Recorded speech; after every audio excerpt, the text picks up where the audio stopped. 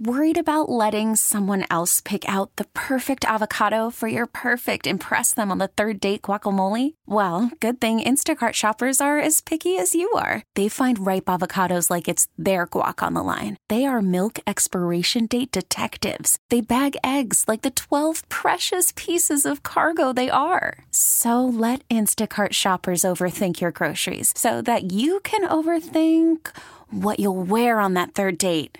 Download the Instacart app to get free delivery on your first 3 orders while supplies last. Minimum $10 per order. Additional terms apply.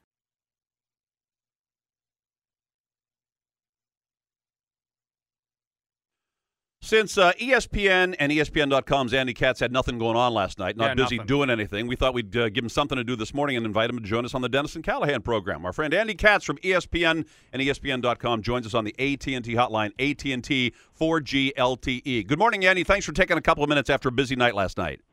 Well, good morning. Of course, from my hometown, I can't ignore. And anytime you guys call, always here to help. And we appreciate it. I guess by virtue of winning the lottery, New Orleans wins the day with Anthony Davis. Did they enhance it even more with young Mr. Rivers at 10?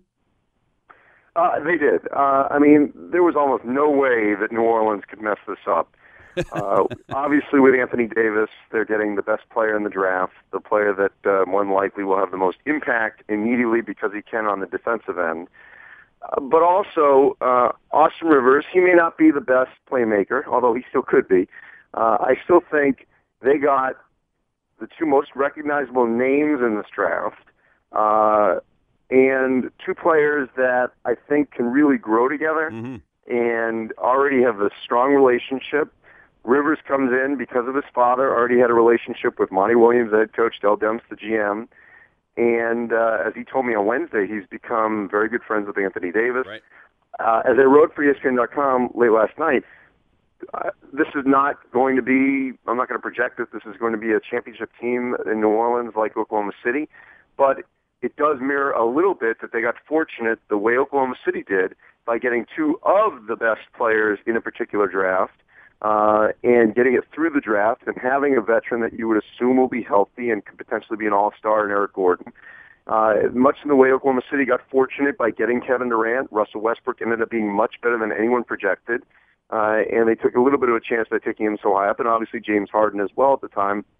And then Serge Ibaka, who they got. And they've got 4 cornerstones, and they were within a couple wins from winning the NBA championship. But also last night, things fell right for them. Because once Dion Waiters went to Cleveland, that pushed up the other playmakers, and Damian Lillard was pushed up to Portland. Terrence Ross was the sort of curveball in the top 10 going to Toronto because one of the guards in terms of Rivers could have gone to 8. So it all fit, once again, perfectly for them to get Austin Rivers at number 10. This is probably an unanswerable question, but the Hornets won 21 games last year. With their new blood in this new system, what do you think the number is going to be? I mean, is he worth higher? But also a lot of that has to do with Eric Gordon's health. If he's healthy, and obviously he's on board, then I think they have an infusion of talent, and it's obviously going to be a little bit more difficult anytime that you're in the West. But I do think that you've got a couple players who come in. I mean, the good thing about Rivers is that he can create his own shot, and you're going to need to do that in that position in New Orleans. He's got unbelievable confidence. You know, I've heard some of my colleagues and others say that it's a little bit too overconfident, but I think you need that kind of edge, especially when you're going into the NBA at such a young age and with so little experience. He comes in very confident. He's been around the NBA his entire life, and so nothing is going to faze him because of his upbringing. Andy, 2 guys fell precipitously on draft day because of physical questions. Jared Sullinger fell to the Celtics. Perry Jones III fell to Oklahoma City. Who do you think will have the bigger upside of those 2? Well, Jared Sullinger is the one player that you can, of the 2, that you know what you're going to get. You know, yes, his back was red flagged out of Chicago, and it did scare a couple of teams away. I still kind of question how high he would have gone had this not occurred. I think he would have gone higher, maybe into the late lottery, into the mid-teens. But in this particular draft, based on the needs of the teams way up high, I don't think he was ever going to be a top 5 or top 7 player. For the Celtics, and in talking to Danny Ainge last night, I think they got a steal. I definitely do, because they're getting a player who's going to work as hard as anyone, who is probably the best back-to-the-basket scorer in this draft. Now, whether he becomes, whether he's a Sir Corliss Williamson or someone like that doesn't have a high ceiling, or does he become a player who is going to reach his potential and be as good a star as he was in the NBA as he was in college? He was a 2-time All-American. It remains to be seen, but I think Boston got a steal in Jared Sullinger falling all the way down to 21. And as the Celtics brass told me last night, he is a top 10 talent that fell to them. As for Perry Jones III, it's a little bit more questionable, because there were times when he took some plays off, some games off. Did have a knee issue, but I think the questions on Perry Jones III was more about you never knew what you're going to get with him out of Baylor. Baylor won at times in spite of him. For Oklahoma City, it was a good gamble because they don't need much. They were just in the NBA Finals, and so you're taking on a chance on a player who has the potential to be a top 5 player, but never really performed like that. So I think, it was fine for them to take him at number 28, but I think Sullinger is the player that you can get more out of in a shorter amount of time, and so I think Boston is, came out a little bit ahead in that. Some of the pre-draft prognosticators said that because Danny had 2 picks in the first round, he could afford to take a chance on one of the 2 picks. Did he take a chance on both? Well, with Fat Melo, the only thing he's taking a chance on, the academic issue that he had at Syracuse is not going to be a factor in the NBA. So the chance that he's taking on is that Fat Melo just has not played up to his potential until recently at Syracuse. He was a non-factor earlier in his career at Syracuse. And this past season he had eligibility issues, so he didn't play the full season. But, he has the NBA draft word upside. He is more of a defensive presence than he is a scorer, whereas Sullinger is the opposite. Because of his playing a little bit more below the rim, he's not going to be a shot blocker by any means, but you're going to trust him more to score with his back to the basket.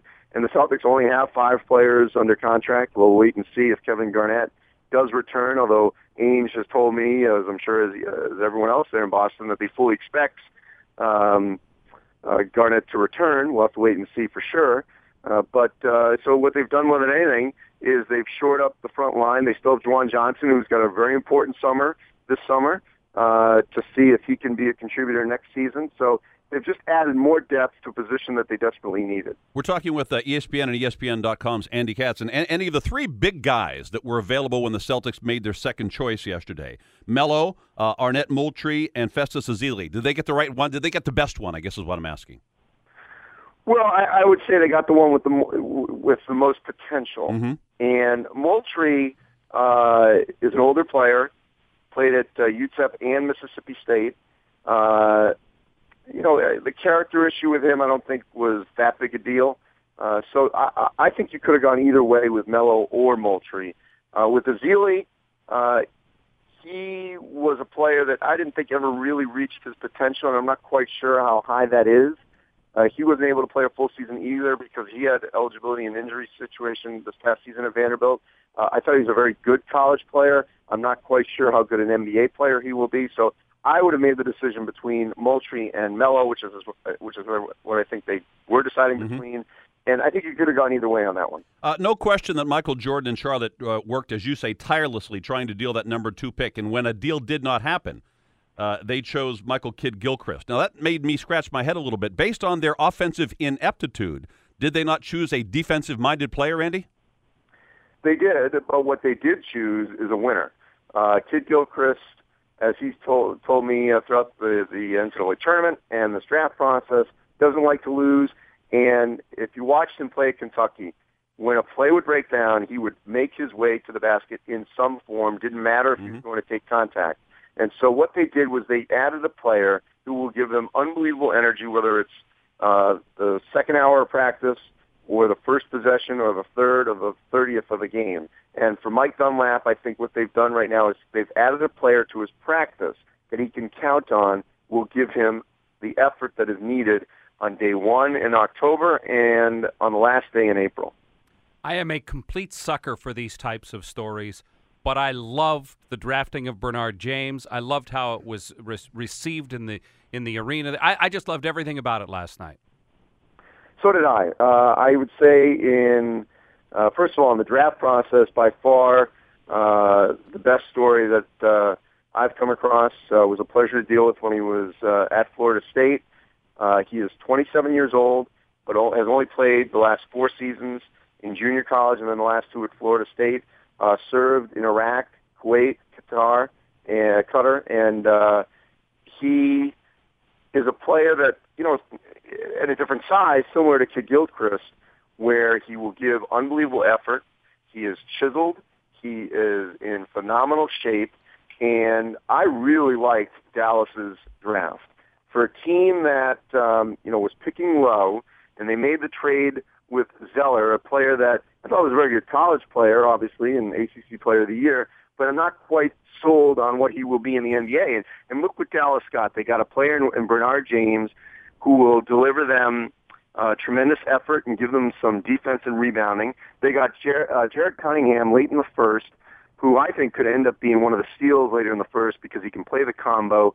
He's a phenomenal athlete. I think those in Dallas will really, really enjoy watching him. And then they got Jay Crowder, who was the Big East Player of the Year, like Bernard James, hard as any player in this draft, and will really give Dallas a toughness when he's on the court.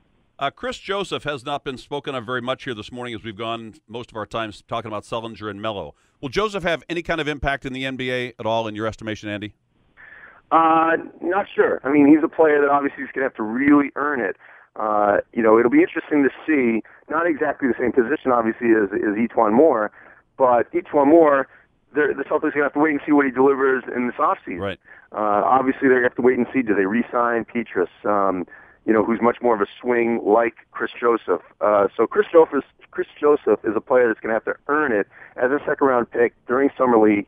He never really reached his potential during his senior season at Syracuse. Now, it was a team that was very balanced, but obviously leaned more on a six-man than Dion Waiters. Mm-hmm. So I like the pick, all the way down at 51, but he's a player that is really going to have to earn it at this point. Andy, 10 years from now, whose career will Anthony Davis's career look like? Well, it's kind of lofty to obviously throw someone like Tim Duncan out there. Yep. He has the offensive potential of Tim Duncan. He has the defensive potential of being someone like Dikembe Mutombo. We'll see if he scratches the surface on either one of those. Right. He's obviously got to stay healthy. But what I love about him is he is just scratching the surface on his ability. He wasn't a player who shepherded along in that AAU circuit and was spoiled and enabled. He was a guard just 2.5 years ago, so he has guard skills and is still developing his low post offensive game. He has instinctual habits as a shot blocker, and so he's got a great ability to really be a star in this league. Obviously, he's going to need to have that supporting cast. Now it's up to Dell Demps and the ownership there to make sure that they build around him enough to where that this franchise isn't mired at the bottom too long. I mean, as we said earlier, I like their cornerstones with Austin Rivers. Obviously, if they have Eric Gordon healthy on that roster, they've got 3 anchors that they can move forward and start to build around. And I do think what Chris Broussard said last night on our air is very important. He is a player that can draw other free agents down the road if he stays there and plays well. New Orleans is a city that other free agents, I think, would like to go to. And so if you've got a cornerstone like that, then you can start to build your franchise in a positive way. Well, I mentioned I loved the story of the drafting of the Iraqi veteran. The second favorite story for me last night was watching the Rivers family last night, and that was really fun. Yeah, it was great to see Doc as a dad. He wasn't in Boston with the Celtics as they made their selections. He was a dad last night.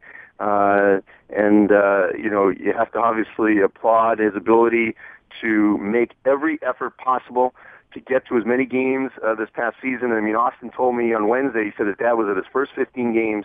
That may be the most he said that his dad has seen him play in the last 4 years because of his schedule. And so the lockout was really a benefit to that Rivers family for allowing him to watch him as much as he did. And then it was just odd that once the lockout was over, he still was at all these Duke games just because, coincidentally, they did not fall on Celtic nights, and obviously has the means to get to those games, whether they were on the road or more often down in Durham.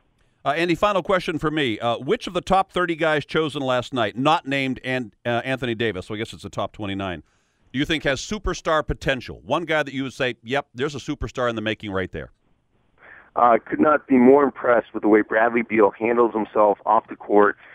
He was, next to Michael Kidd-Gilchrist, the two youngest players in this draft. Mm-hmm.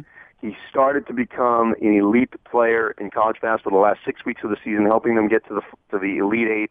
And pairing him next to John Wall gives him an elite point guard that he can feed off of, make shots, and I think he'll help Washington become a playoff team next season. Andy Katz, always a pleasure talking basketball with you. Thanks for taking some time in the morning after a very busy night for you. Thanks, Andy. We'll talk to you down the road. Thanks, guys. Andy Katz from ESPN and ESPN.com with Dennis and Callahan on the AT&T hotline, AT&T 4G LTE. We'll be right back.